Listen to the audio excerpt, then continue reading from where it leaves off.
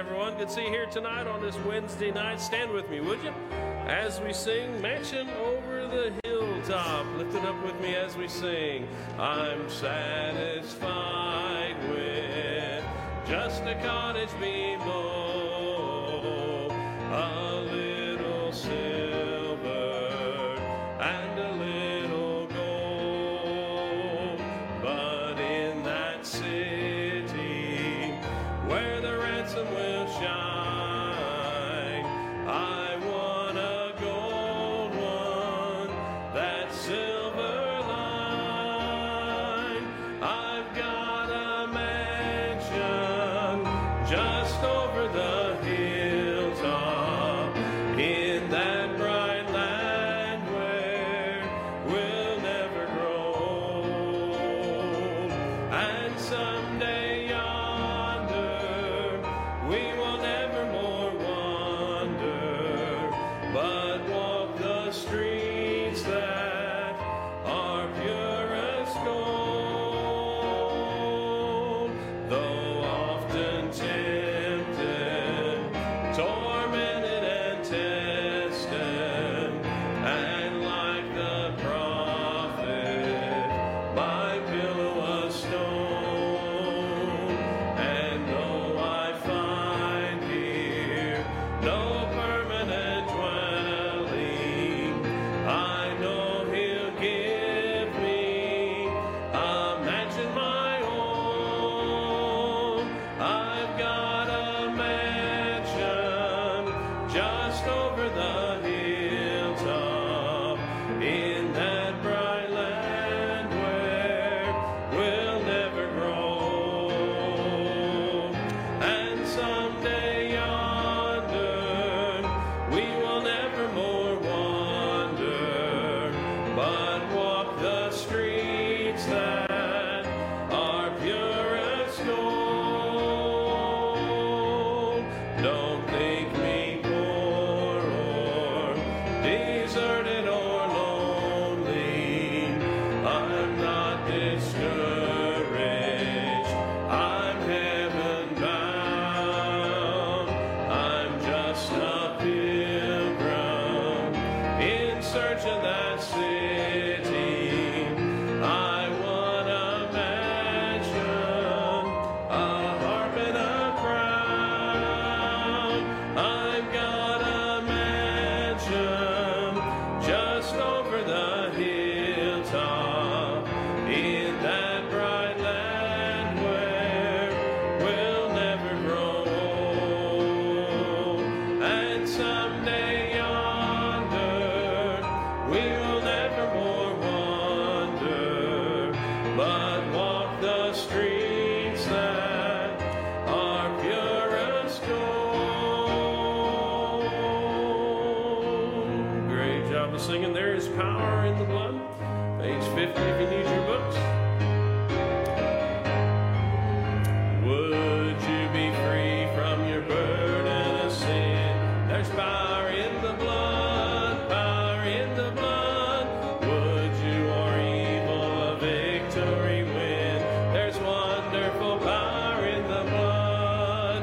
There is power, power, wonder-working power in the blood of the Lamb.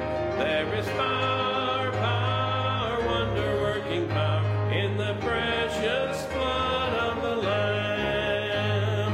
Would you be free from your passion and pride? There's power in the blood, power in the blood. Come for a cleansing to Calvary's tide. There's wonderful power in the blood. There is power, power, wonder-working power in the blood of the Lamb. There is power, power, wonder-working power in the precious blood of the Lamb.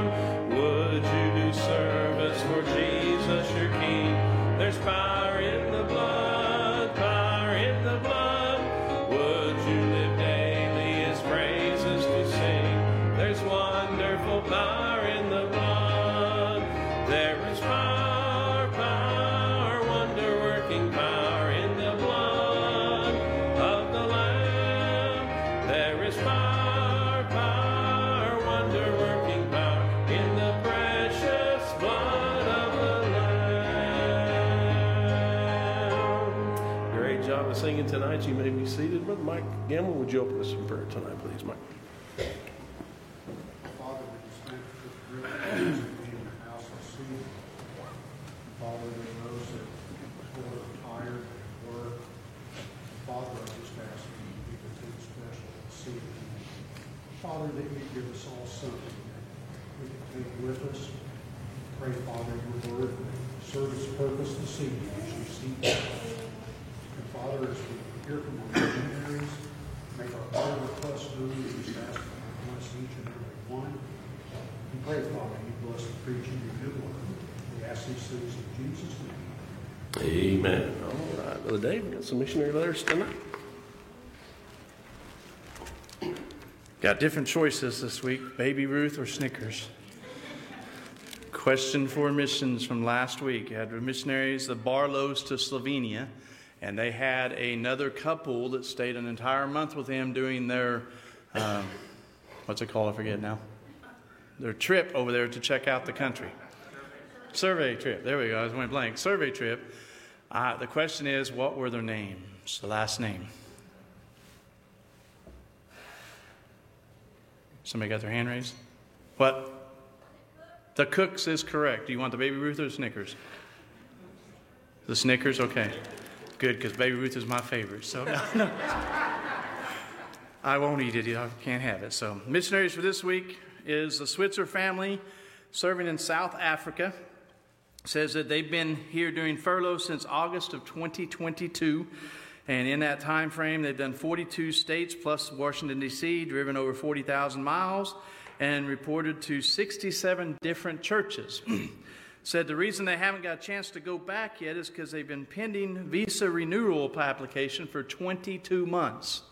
It usually only takes 3 to 4 months to get their visa renewal. So, it says the nation of South Africa has had tons and tons, like 70,000 applications for people to come into the country. So it's taken forever for them to get their renewal. So just pray that their renewal will get renewed so that they can get their visas and get back to the country. But they have been doing something that we got to do for a little while in our churches and stuff here in the States. They've been doing Zoom meetings over to Africa for their churches and stuff that they've been helping and stuff while they were there. So it's kind of neat that they're doing their service here in America for the people in South Africa. Isn't technology wonderful? I hate it sometimes, but it is wonderful. But do be in prayer for them that they can get their visas and get back to the people that God has called them to minister to. And then our next missionaries are the Herzls to Vanuatu. It says Pastor Nicholson and his wife Tulsi came over to Porta Vila for a medical emergency, which is where the Herzls are actually starting churches and stuff, and says she had type 2 diabetes and gangrene in her foot. And it was so bad they had to amputate her foot. It wasn't curable. So be in prayer for, her name is Tulsi Nicholson. Be in prayer for them as Pastor Nicholson is having to take care of her and still take care of the ministries that he's doing in the islands that he's at. But then it also said that during the time that they were in, and hopefully I'll say this right, Malfoke, I think is how you pronounce the name, to minister to church. There was a gentleman there, and they've seen 36 souls saved in the month while he was over there, while the Nicholsons were over here with us, or over there with Porta Vila and stuff. So they said, do pray for those 30 souls that have been saved, or 36 some souls, that they would start growing now. He said a lot of times over there, it's easy to get them saved, but then discipleship is tough. So pray that they'll get on board and do discipleship. And then it says that there's a gentleman named Ronald who has been trying to witness to his uncle for 20-some years. And it says that his uncle finally got saved in the island of Tanna. And he's traveling through the island of Tanna. So it says pray for his uncle that he'll also jump on board for discipleship as he finally did. So remember the Switzer family in South Africa and the Herzl family in Vanuatu. If you want to read the rest of the letter, because that's just the highlights, it'll be out here on the table for you. Thank you, Brother Dave. I don't think I've ever heard that from a missionary, that souls get saved fairly easily, and then it's the discipleship part that's the challenge there, but that's a blessing. Good to hear from both of them. Switzers are the second generation. Brother Jonathan Switzer's dad, Rex, was missionary for all of Jonathan's life over there, and so now he gets to follow in his dad's footsteps. So I don't know, I'm getting some ringing up here, but all right. So we've got a few things to update you on. We had 61 on bus again tonight. Thank you for your prayers for that. Back-to-back weeks of full attendance. And yesterday we got to start the church planting conference down at Heartland, and a really good turnout. Good. Was able to take our high school class down and just really give them a chance just to see God at work. Of course, the preaching was phenomenal. Music was very encouraging. But to get to see 6 church planters from 3 of them from California area, 3 of them from the Midwest, negative 30 plus degrees, or negative 30 and colder degrees where they come from. And so they were coming to Oklahoma at 5 degrees to warm up. But God, besides warming them up, God provided over $100,000 just in the service that we were at, which is just astounding. And so last night's service I heard was another great service. And then this morning, and pastor's down there now. I think this is the first time he's been able to go to a Wednesday night service that is a part of the meeting since it's been going for 20 years. And he let us know today as a staff that he's already met with Keith and Barbara Harris. He's met with Sean and Bailey Gillespie. He's met with the Micah and Rebecca Bosworth, Christian and Sarah Saldana, Brother Hunter, and one other person that's connected to our ministry just today. He's gotten to either have breakfast, lunch, or some time of fellowship together. So anyhow, meeting's going well, and still an opportunity. If you're interested in going, they have it tomorrow morning and tomorrow night. And I think you'd really enjoy it if you get the chance to go. But keep praying for that. It really is amazing that men that have needs for weeks and months get to come to a meeting like this and possibly in a few minutes go home and everything's been taken care of. And so I just pray that will continue to take place there. Of course, we have some families to pray for that have had losses in their home. Of course, the Wilsons heard that the service went well yesterday, very well attended there for Miss Cindy. But continue to pray for Brother Mike and family if you could. And then tomorrow is David Robb's funeral service there, Miss Sue Robb's husband. If you could pray for the family there, and Brother Matt will be leading that service. It's at 4 here tomorrow afternoon. And then if you could pray for Miss Marla Gamble. She's got a brother-in-law named Kermit, and I think it's Sundgren is how it's pronounced. But anyhow, he's unfortunately passed away just yesterday or today. And so if you could pray for Miss Marla's family, I know she would appreciate that. She put that on our prayer page. And also if you'll add Miss Jeanette Lewis. Miss Jeanette has been just week after week dealing with sickness and going to doctors, and they just can't figure out what it is. But she's one of our widow ladies, usually sits right over here. And she called tonight just discouraged, she's just finishing antibiotics for whatever she had, and it hasn't worked. And she's gone back, and they're going to try something different. But anyhow, dealing with some earaches and some congestion. I know she'd appreciate that. And then she's got a family friend. Last name is Burnett. And unfortunately, he was on hospice, and he's passed away. I didn't get his first name, but a family, the Burnett family, if you could pray for them. Friends of Jeanette Lewis, they'd appreciate that. And then Miss Brenda shared on the Facebook page that Miss B is still not feeling well, and so we've been praying for her the last few weeks. Not sure what she has. We know what she doesn't have, but just not feeling well, but goes in for pre-op surgery tomorrow morning. And so if you could pray for Miss B, I know she'd appreciate that.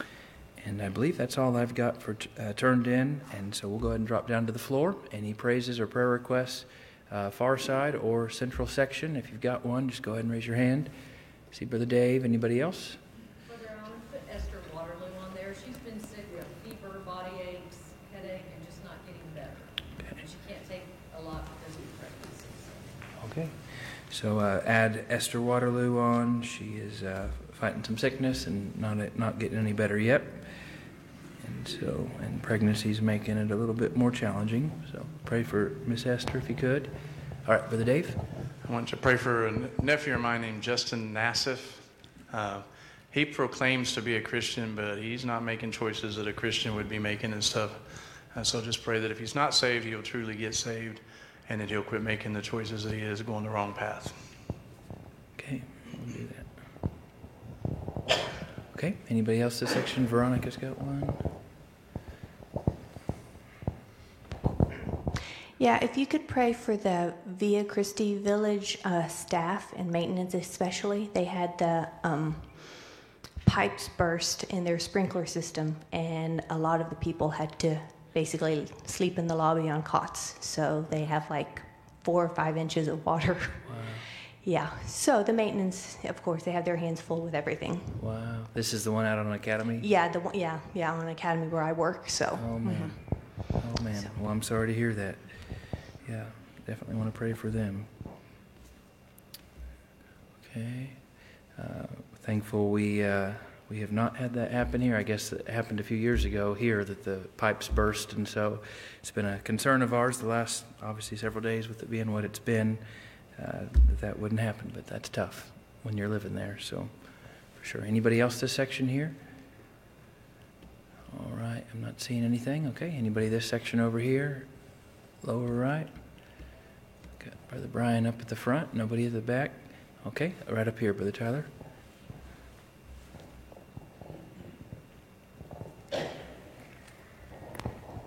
We're going to be traveling tomorrow through the weekend to go to Arkansas, and Debbie's been suffering a lot with this neuropathy, and of course this cold weather takes a toll on her breathing. So just pray that we can have a good trip.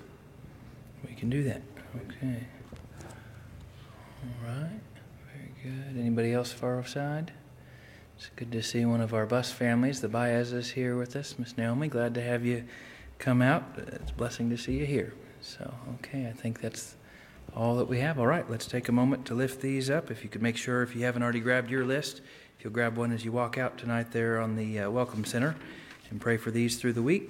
We'll go ahead and take a moment here. So, Lord, we do thank you for the week that you've given us. Thank you for just even today, it warming up a little bit and looking like it might warm up some again tomorrow. Just pray, Lord, for people's homes and just traveling as it's difficult during times like this.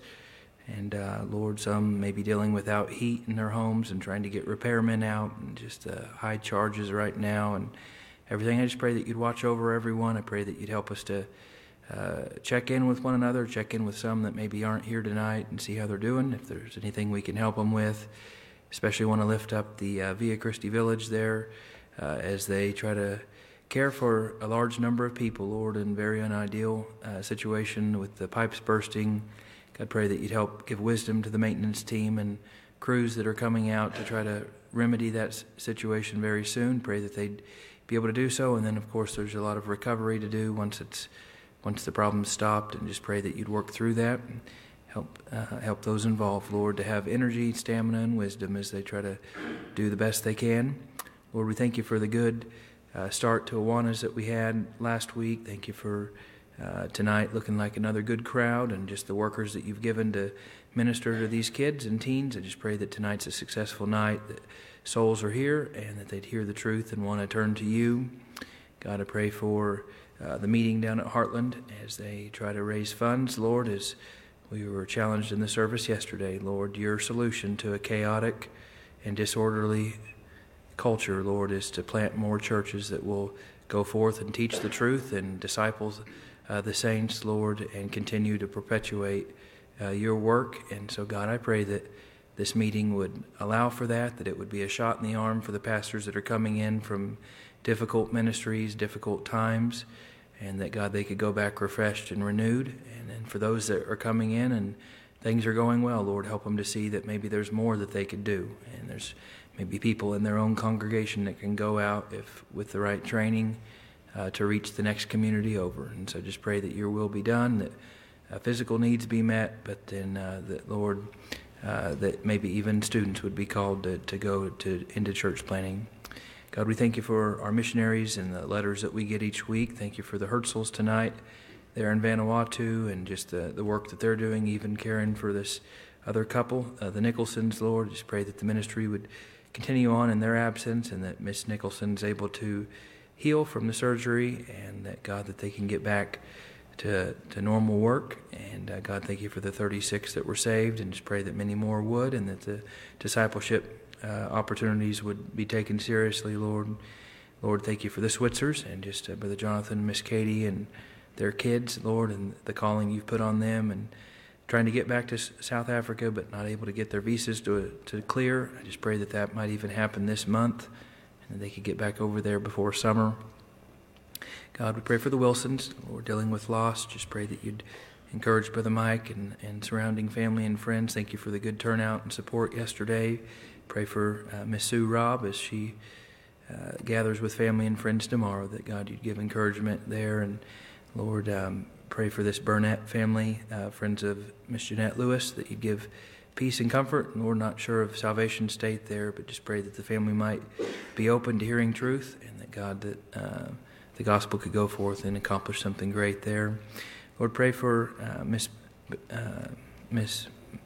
Marler as well, Lord, as she's Miss Marla Gamble, as she has lost a brother-in-law here in the last couple of days. Just pray for encouragement there for them, for Justin Nassif, Lord, as he's struggling with some decisions that he's making and ultimately needs to make the decision to turn to you as Savior. Pray that you'd work in his life. Help Brother Dave and Miss Sherry as they try to connect to him. Lord, for the Sellers as they're traveling, just pray that their trip goes well, that it's a good time away, and that Miss Debbie's able to just experience a little bit of relief from the pain that she deals with regularly. Lord, pray for Miss Jeanette Lewis as she's healing up, and pray for Esther and Miss B as they both are not feeling well, and pray that Miss B's procedure tomorrow goes well. And God, just pray for Brother Barbie now as he's prepared this week to come and speak. Just pray that you'd give him the words from on high. We look forward to meeting with you now in Christ's name. Amen. All right, if you go ahead and stand with me one more time. Love lifted me, page 413.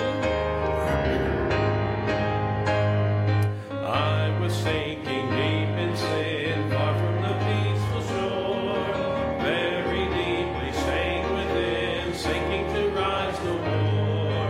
But the master of the sea heard my despairing cry. From the waters lifted me, now safe am I. Love lifted me, love lifted me, when nothing else could help. Love lifted me, love lifted me, love lifted me, when nothing else could help. Love lifted me. All my heart to him I give, ever to him I cling. In his blessed presence live, ever his praises sing. Love so mighty and so true, merits my soul's best songs. Faithful, loving service due to him belongs. Love lifted me, love lifted me, when nothing else could help. Love lifted me, love lifted me, love lifted me, when nothing else could help. Love lifted me. Souls in danger, look above. Jesus completely saves. He will lift you by his love out of the angry waves. He's the master of the sea, billows his will obey. He, your Savior, wants to be saved today. Love lifted me, love lifted me, when nothing else could help. Love lifted me, love lifted me, love lifted me, when nothing else could help. Love lifted me. Great job listening. You may be seated. Well, as Brother Allen has already said, our pastor's down at the church planting conference this week, and we're very thankful that he is there for multiple reasons. I don't know if you knew this or not, but I looked this up today, and nationally, we have 4,000 churches close each year here in America. And so we are very thankful that Heartland has taken on this as a cause. This is their big thing that they promote each year. And I hopped on there just to watch some of the preaching, and then I stayed on to watch some of the gathering of the funds. And it was really cool to be able to see this man over here, he gets $30,000, and the guy over here gets $20,000. And then the big one today was like $55,000 to these ministries. And so we're very thankful for that. And I saw a pastor out there in the crowd. Matter of fact, he was sitting beside Brother Sam and Sarah are there as well. And they both were able to contribute to one of the biggest needs over there. And this man's doing a great job down in Texas, and very thankful for that. But we're having a contribution in that, and so we're very thankful for that. Then also, not only that, but also the various connections that pastors have been able to have. Also, Tim and Heather were there, so we're very thankful for that. And some other faces. Matter of fact, pastor said that there was a girl that went through his youth department, and she is there with her husband, and they are also starting a church. So we're very thankful for that connection. So praise the Lord for that. And then also, just to be honest with you, did you know this? Preachers need good preaching. Our pastor preaches all the time, and I'm so thankful that when he can break away and do conferences like this, he gets to be able to sit underneath preaching that is really directed towards him. It's really targeted preaching, and then also just the fellowship. He really enjoys being able to rub shoulders with the various men of God that are out doing the exact same thing that he's doing. So we're very thankful as a church to have our pastor down there, I know without a doubt. And he would love to be able to be here with us preaching, but he's also very thankful for the opportunity that we give him to be able to be at conferences like that. But having said that, as you already heard Brother Allen pray, we are also very thankful for the various men of God that fill this pulpit. I don't know about you, but I just really appreciate the various men that God has here at this church. And one of the men that I just highly esteem is Brother David Barbie. Whenever he gets up behind this pulpit, I'm so very thankful for, you can tell he studies very, very hard, but also just the way he delivers it's very, very practical. I like to be able to say he puts the cookies on the cookie shelf. And so very thankful for that. And this time, Brother David's going to come preach for us.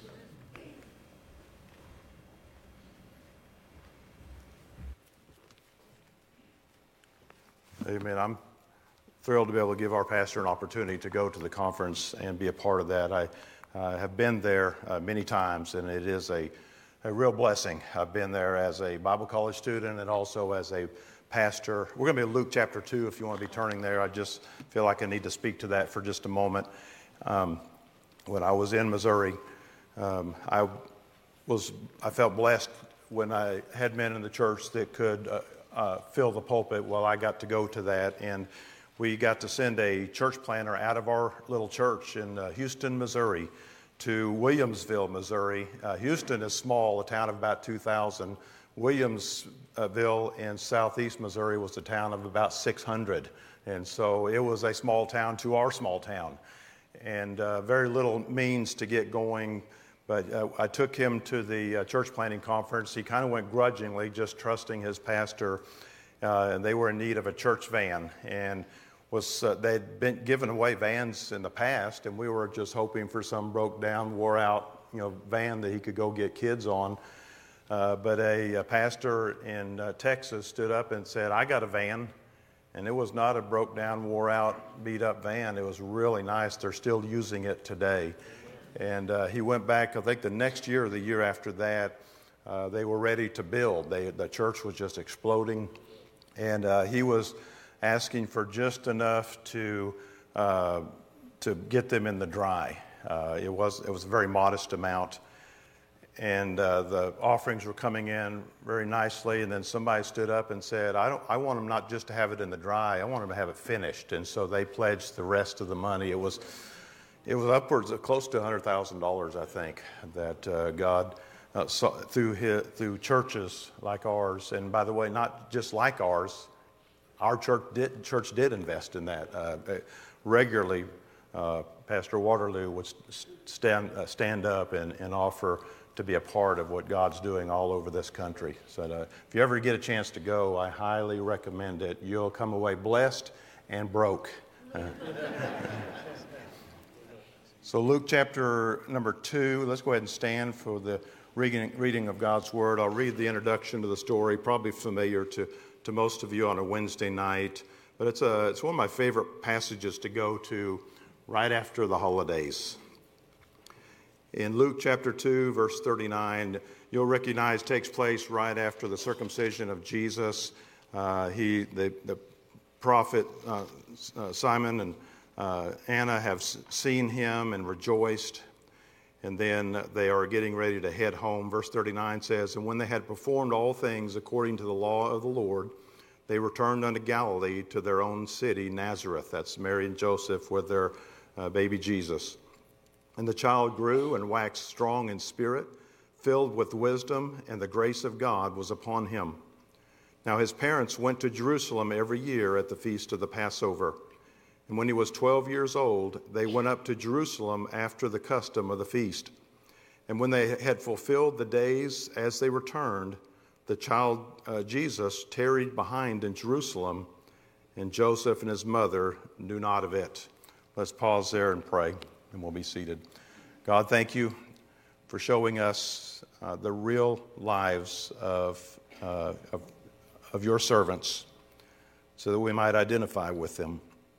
But also, God, thank you more than that for showing us your grace through these human beings that you chose to work through and in. And tonight we open up our ears and hearts to you, God, that you would speak to us right where we're at, and our faults and frailties, our shortcomings, our distractions, and just speak to us, God, from your grace, and help us to see who you are and what you have for us, what you have called us to do, and charge us, energize us, God, that we would get busy in the new year, loving you, serving you. In Jesus' name, amen. Amen. Please be seated. Have you ever left a child behind? How about, have you ever left a child behind at church? I'm going to confess, Jimmy did that one time. Now, if I want her to hear that, I'll tell her. I know the camera's right in my face, so she's already snickering. And one time we had a busy day at church. It was a good day at church, and my son was about 2 or 3 years old at the time. Our Hannah hadn't come along yet. Our oldest daughter went home with another family for the afternoon, and kind of our habit at church was when the services were dismissed, we'd turn and have fellowship with whoever's next to us. And when that wound down, if I wound down first, I would make it about 6 or 7 steps and start engaging with fellowship with somebody else. And then my wife would get loose from her little group, and then she'd leapfrog past me about 6 or 10 feet. And we'd leapfrog all the way out to the car and then have conversations at the car before we finally got in, rolled up the windows, and headed down the highway. And this Sunday was no different, except we got about a mile or mile and a half away from the church and realized it was unusually quiet in the back seat. And looked back there to our dismay, DJ wasn't there. Now that'll make you feel real small as a parent, especially when you know you got to go back and reclaim him. Now, we were quite certain he was safe because we left him at the church after all, and we did go back, and before I forget to tell you the rest of the story, we did find him alive and well, sitting there with the youth pastor. I think he was eating a lollipop or something. He didn't even miss us, but it was kind of an embarrassing, humiliating experience for us. It gives me an idea of what Mary and Joseph might have been going through that day, but probably a little bit more than that. They were weary. It had been a busy time in their lives. Now, this was 12 years after his birth, so to say it was right after Christmas is really not accurate, but it was after the Feast of the Passover, a festival that all of Israel was called to participate in. It was a busy time for the Jews because they would come from the countrysides and really from all over the nation to gather at Jerusalem for several days of feasting and observances, celebrations. It was the Feast of the Passover and those observances that they enjoyed and participated in every year. But, you know, they couldn't just get in a bus or charter a plane. They didn't just get in the minivan and drive there in a couple hours. It would have been by caravan and would have taken days for them to travel, many of them by feet, at best by camel or donkey. And if you can imagine traveling there and being wore out before you even get there, and then all the activities and all the visiting and the reunions, and leaving there exhausted with a long trip ahead of you. So they were physically, emotionally, and spiritually drained. I think there's no doubt about that. And ready for things to return to normal. You know, I'm sure it was fun and exciting and very heartwarming. It was a very spiritual atmosphere, and they had no regrets of going. But just like any great occasion, you just want things to return to normal. Looking forward to getting home, looking forward to getting some rest. And at this time of year, I think we can relate to Joseph and Mary. Having just got through the holidays with all the presents, the traveling, the reunions, the shopping, the crowds, the traffic, the bills. It's physically, emotionally, and spiritually draining to go through the holidays as much as we enjoy and look forward to and anticipate and savor in every moment. It's sometimes good when they're over. You know what they say about company? It's great when they come and it's great when they go. Same thing with family. It can just be exhausting having guests in your home or traveling across the country to visit someone else. Just ready to have your home to yourself or getting back to your own and getting some much needed rest. Kind of put you in the mind frame of where I believe Joseph and Mary might have been. They were just busy and life was hectic at the time. And by the way, it's not just Christmas when we get busy and life gets crazy.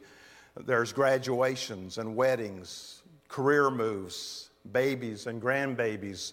And even let's put in this mix sometimes illness that we deal with is really not an exciting time or a celebration, but nonetheless it can be taxing on our bodies and our emotions.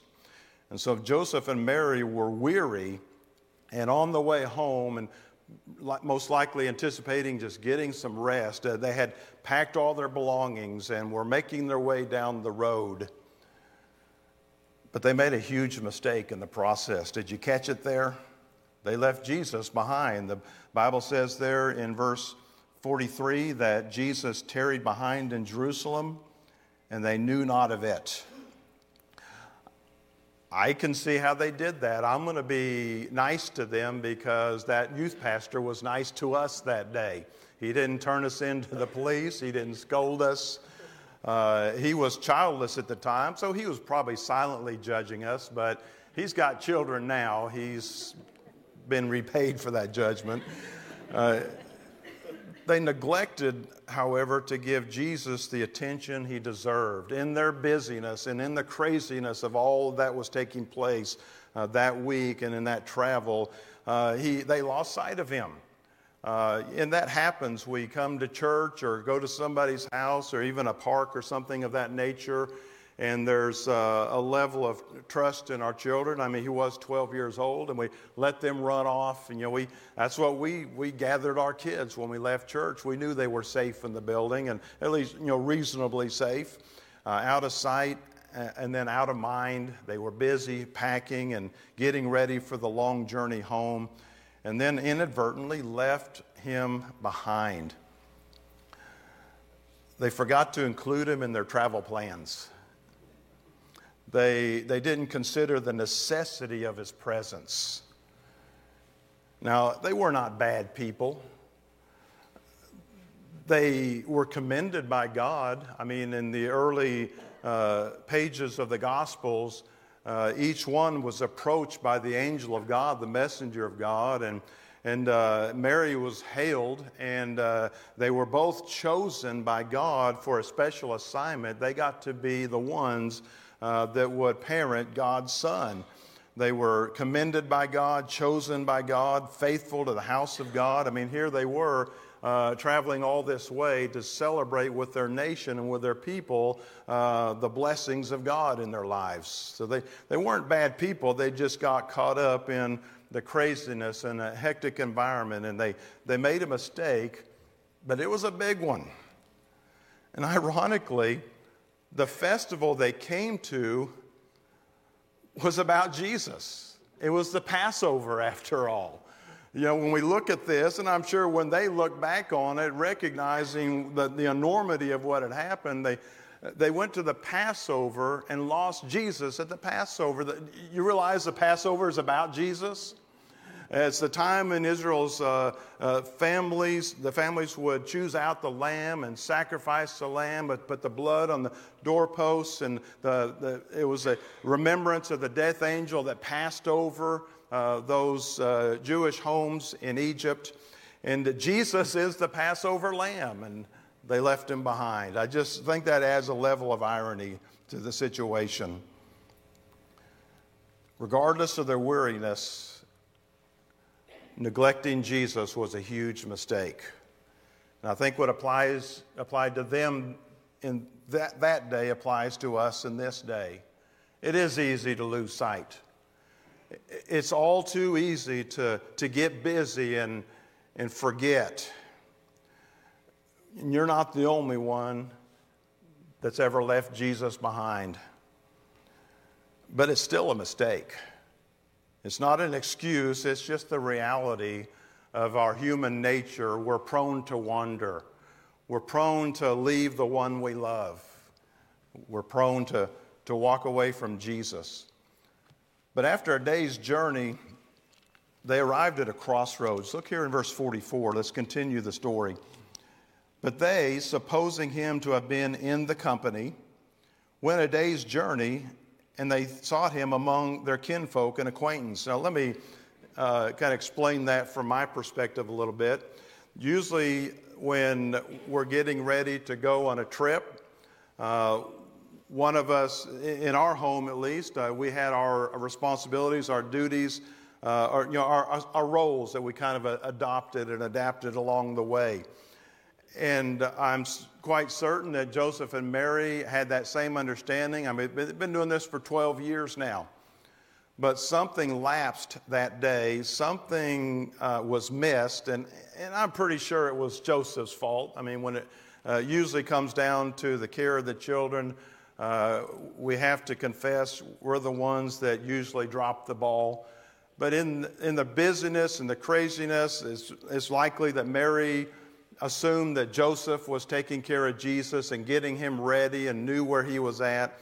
And Joseph assumed that Mary had it under control, and neither one of them thought enough maybe to have the conversation or just make sure. Both assumed that he was present, and both likely assumed the other would take responsibility.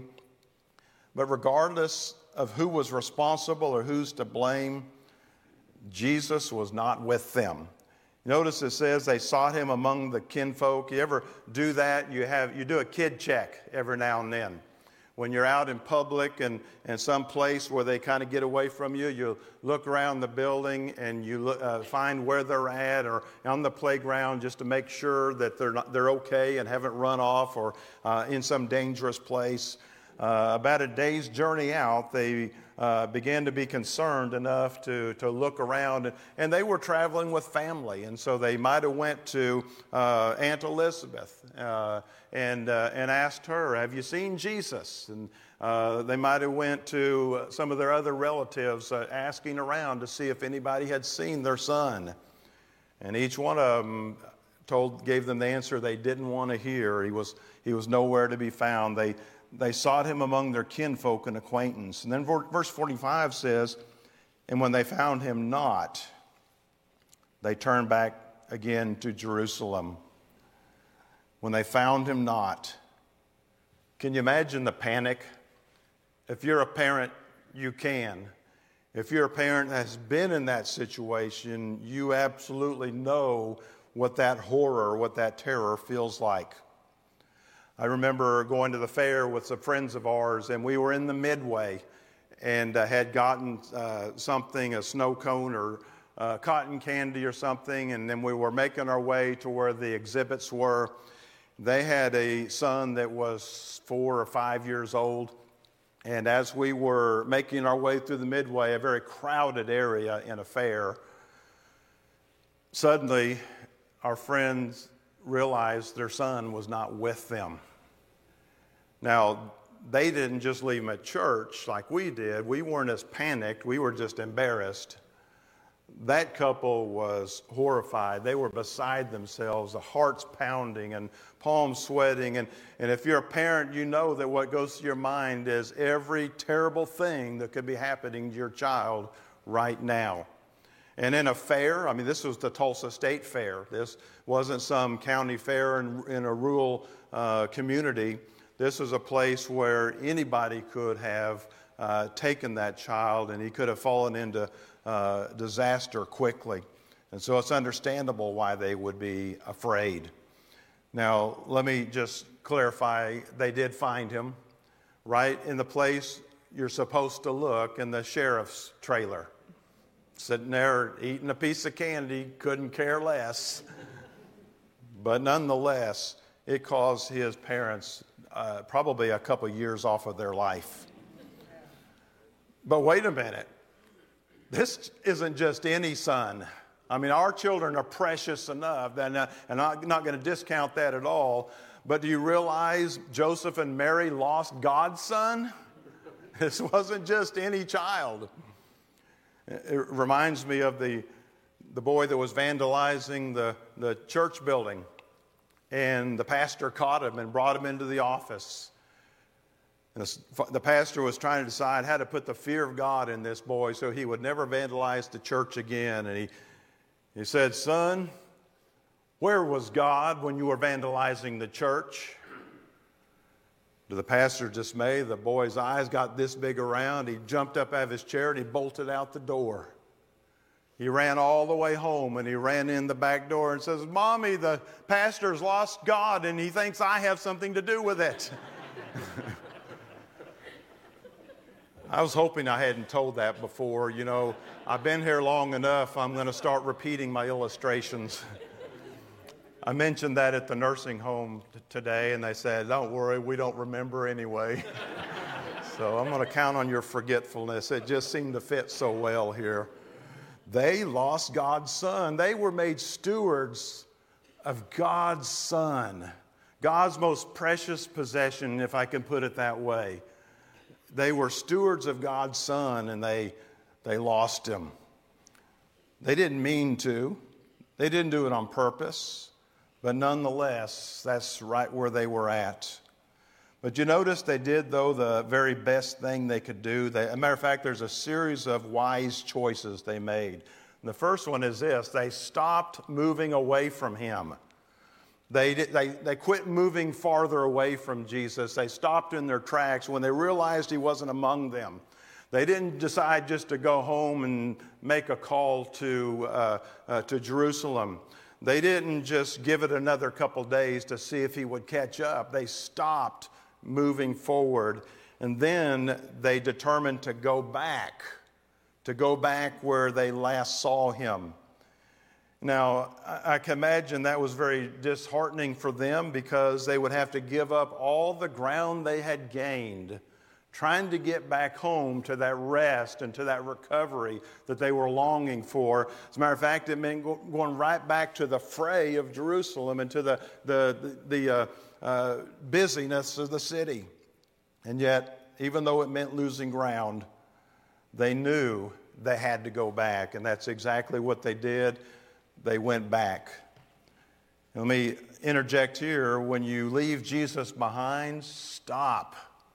Don't get farther away from him. When you realize he's not involved in your life and not blessing your activities, when you're confronted with the realization that his presence is not with you, stop. You're likely heading in a direction that he can't bless or cannot follow, that he will not condone. You'll be tempted to deny responsibility or shift blame to somebody else, but you have a responsibility. Jude says that we are to keep ourselves in the most holy faith. And when you're faced with a choice, not only stop, but turn around and go back where you last saw Jesus, where you were last in His presence. And so they made the right choice and went back to look for Him. Now look at verse 46. The Bible says it came to pass that after 3 days they found Him in the temple. I want to point out here, they were 1 day journey away from Him. Notice it took 3 days to find Him. That's interesting that it took them longer to get back than it did to get away. They found Him in the temple, sitting in the midst of the doctors, both hearing them and asking them questions. And all that heard Him were astonished at His understanding and answers. And when they saw Him, they were amazed. And His mother said unto Him, Son, why hast thou dealt thus with us? Behold, thy father and I have sought thee sorrowing. Now that's typical. That's just like what we would do. You misplace your child. They don't come home when they're supposed to. And you fret and you worry and you call the police and call the emergency rooms. And you fret and worry and call all their friends. You, in a panic, pray and wonder where that child is and just beg God to bring them home safe. But then what happens right as soon as they walk in the door? Where you been? How come you didn't call? All of a sudden that fear and that anxiety, for a moment it's relief, and then it's, how dare you do that to me? That's what I see them doing. We sought, what is this? Why did you do this to us? That's what Mary is saying here. Why did you do this to us? We saw you sorrowing. We were grieved. She's accusing Him of betraying them and letting them down. But I love the next line, though. Jesus is not having any of it. He said in verse 49, How is it that ye sought me? Know you, wist you not that I must be about my Father's business? He very kindly and let me back up before I get into what he's saying. I want to point out this. Notice where they found Him. It's in the house of God. Now, why it took them 3 days to finally occur to them, maybe we should look in the house of God, is a question they'll have to answer to God for, not me. But it just makes me wonder why they didn't start there first. But then again, that's part of our human nature. When we've lost God, when we've lost our relationship and our walk with God and a peace with God, it's all too common to look everywhere but where God's presence can be found. And I'm not here to say this is the only place God's presence can be found, but it's a really good place to start. On your knees is a good place to start. In the house of God is a good place to start. With somebody that can offer you some wise and godly counsel is a good place to start. They found Him in the house of God, right where He was supposed to be, doing what He was supposed to be doing. He was doing His Father's business. He was doing exactly what He was supposed to be doing. And they were a little put out with Him and want to know why He left them and why He caused them to sorrow, but He quickly refuted their claims. He said, what is it that you sought me? He said, I'm not the one that left you. Notice it said earlier He tarried in Jerusalem. They walked away from Him. He didn't walk away from them. They got a day's journey away. He was right where He was when they walked away from Him. They were supposed to be stewards of Him. And He was doing His Father's business. They were neglecting the Father's business. And so and I like the wording, and I could just feel the tone of Jesus. There's compassion, but then there's also admonition. I put it this way: He was firm yet forgiving. He was understanding but admonishing. And I love the way that God can speak to us very firmly but very lovingly, with grace and conviction, not to riddle us with guilt or to shame us into embarrassment, but to call us back where we're supposed to be and where we need to be. He was firm yet forgiving. He did not accept the blame for their dilemma, yet he also did not condemn them for their mistake. He was understanding but admonishing in pointing out that he did not leave them, they left him. And he was right where he's supposed to be, doing what he's supposed to be doing. You know, when you're ready to come back to Jesus, if you're away from him now or one day realize that he's not walking alongside you,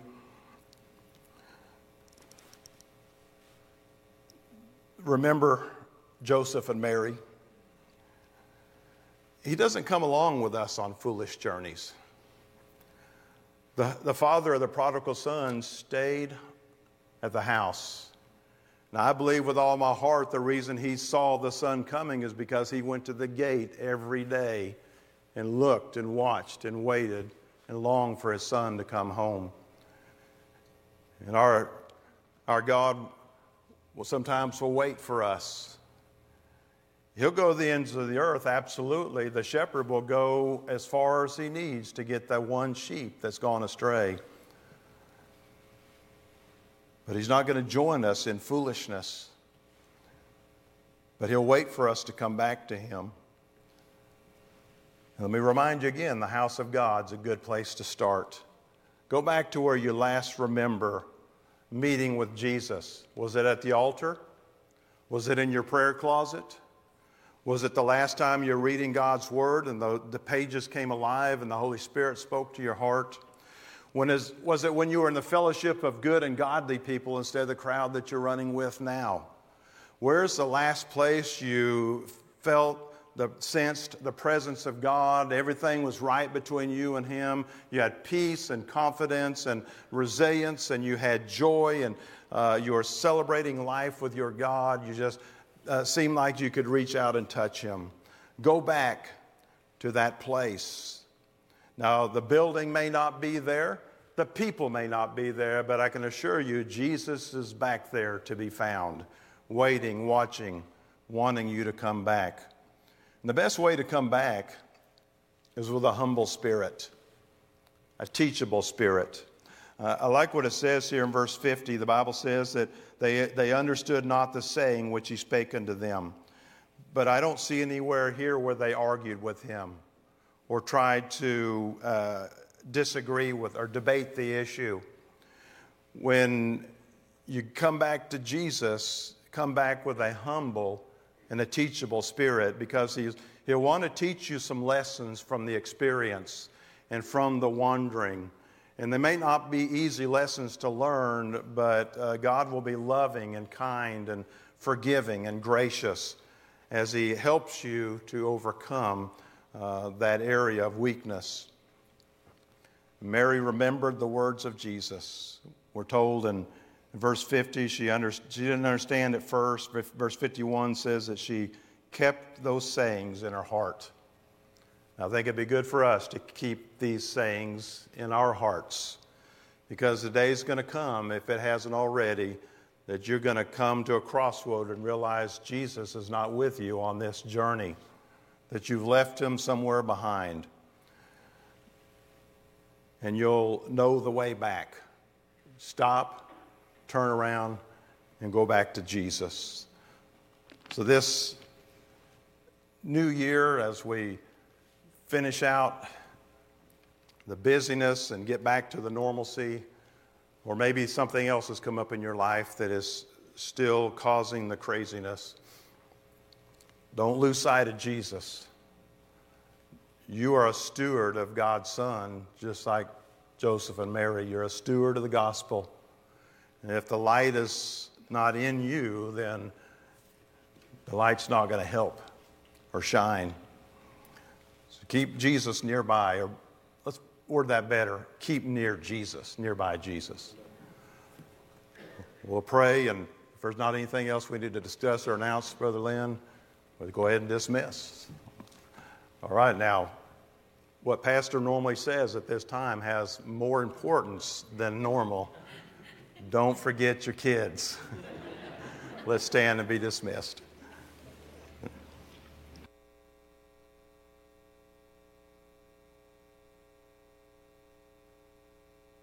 and we go astray.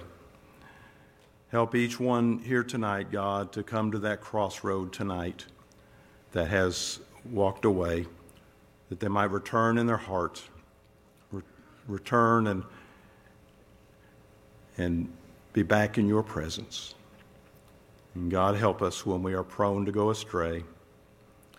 Thank you that you are a shepherd that loves your sheep, that protects your sheep, that wants your sheep near. We ask your blessings now as we dismiss, safety as we travel home. May we be lights that shine this week and salt that gives savor for your glory. In Jesus' name, amen. All right, good night. Hi, I'm Pastor John Waterloo. Thank you so much for joining us today and being a part of the service. I hope one day you can connect with us here in our church service as well. That'd be such a great blessing. We'd also like to let you know about just some other resources we have. You can jump on our Facebook page or our website, wherever you'd like, and find out about our ministries. But again, we'd love to have you join with us one day. Thank you so much for being in our services, and may the Lord bless you.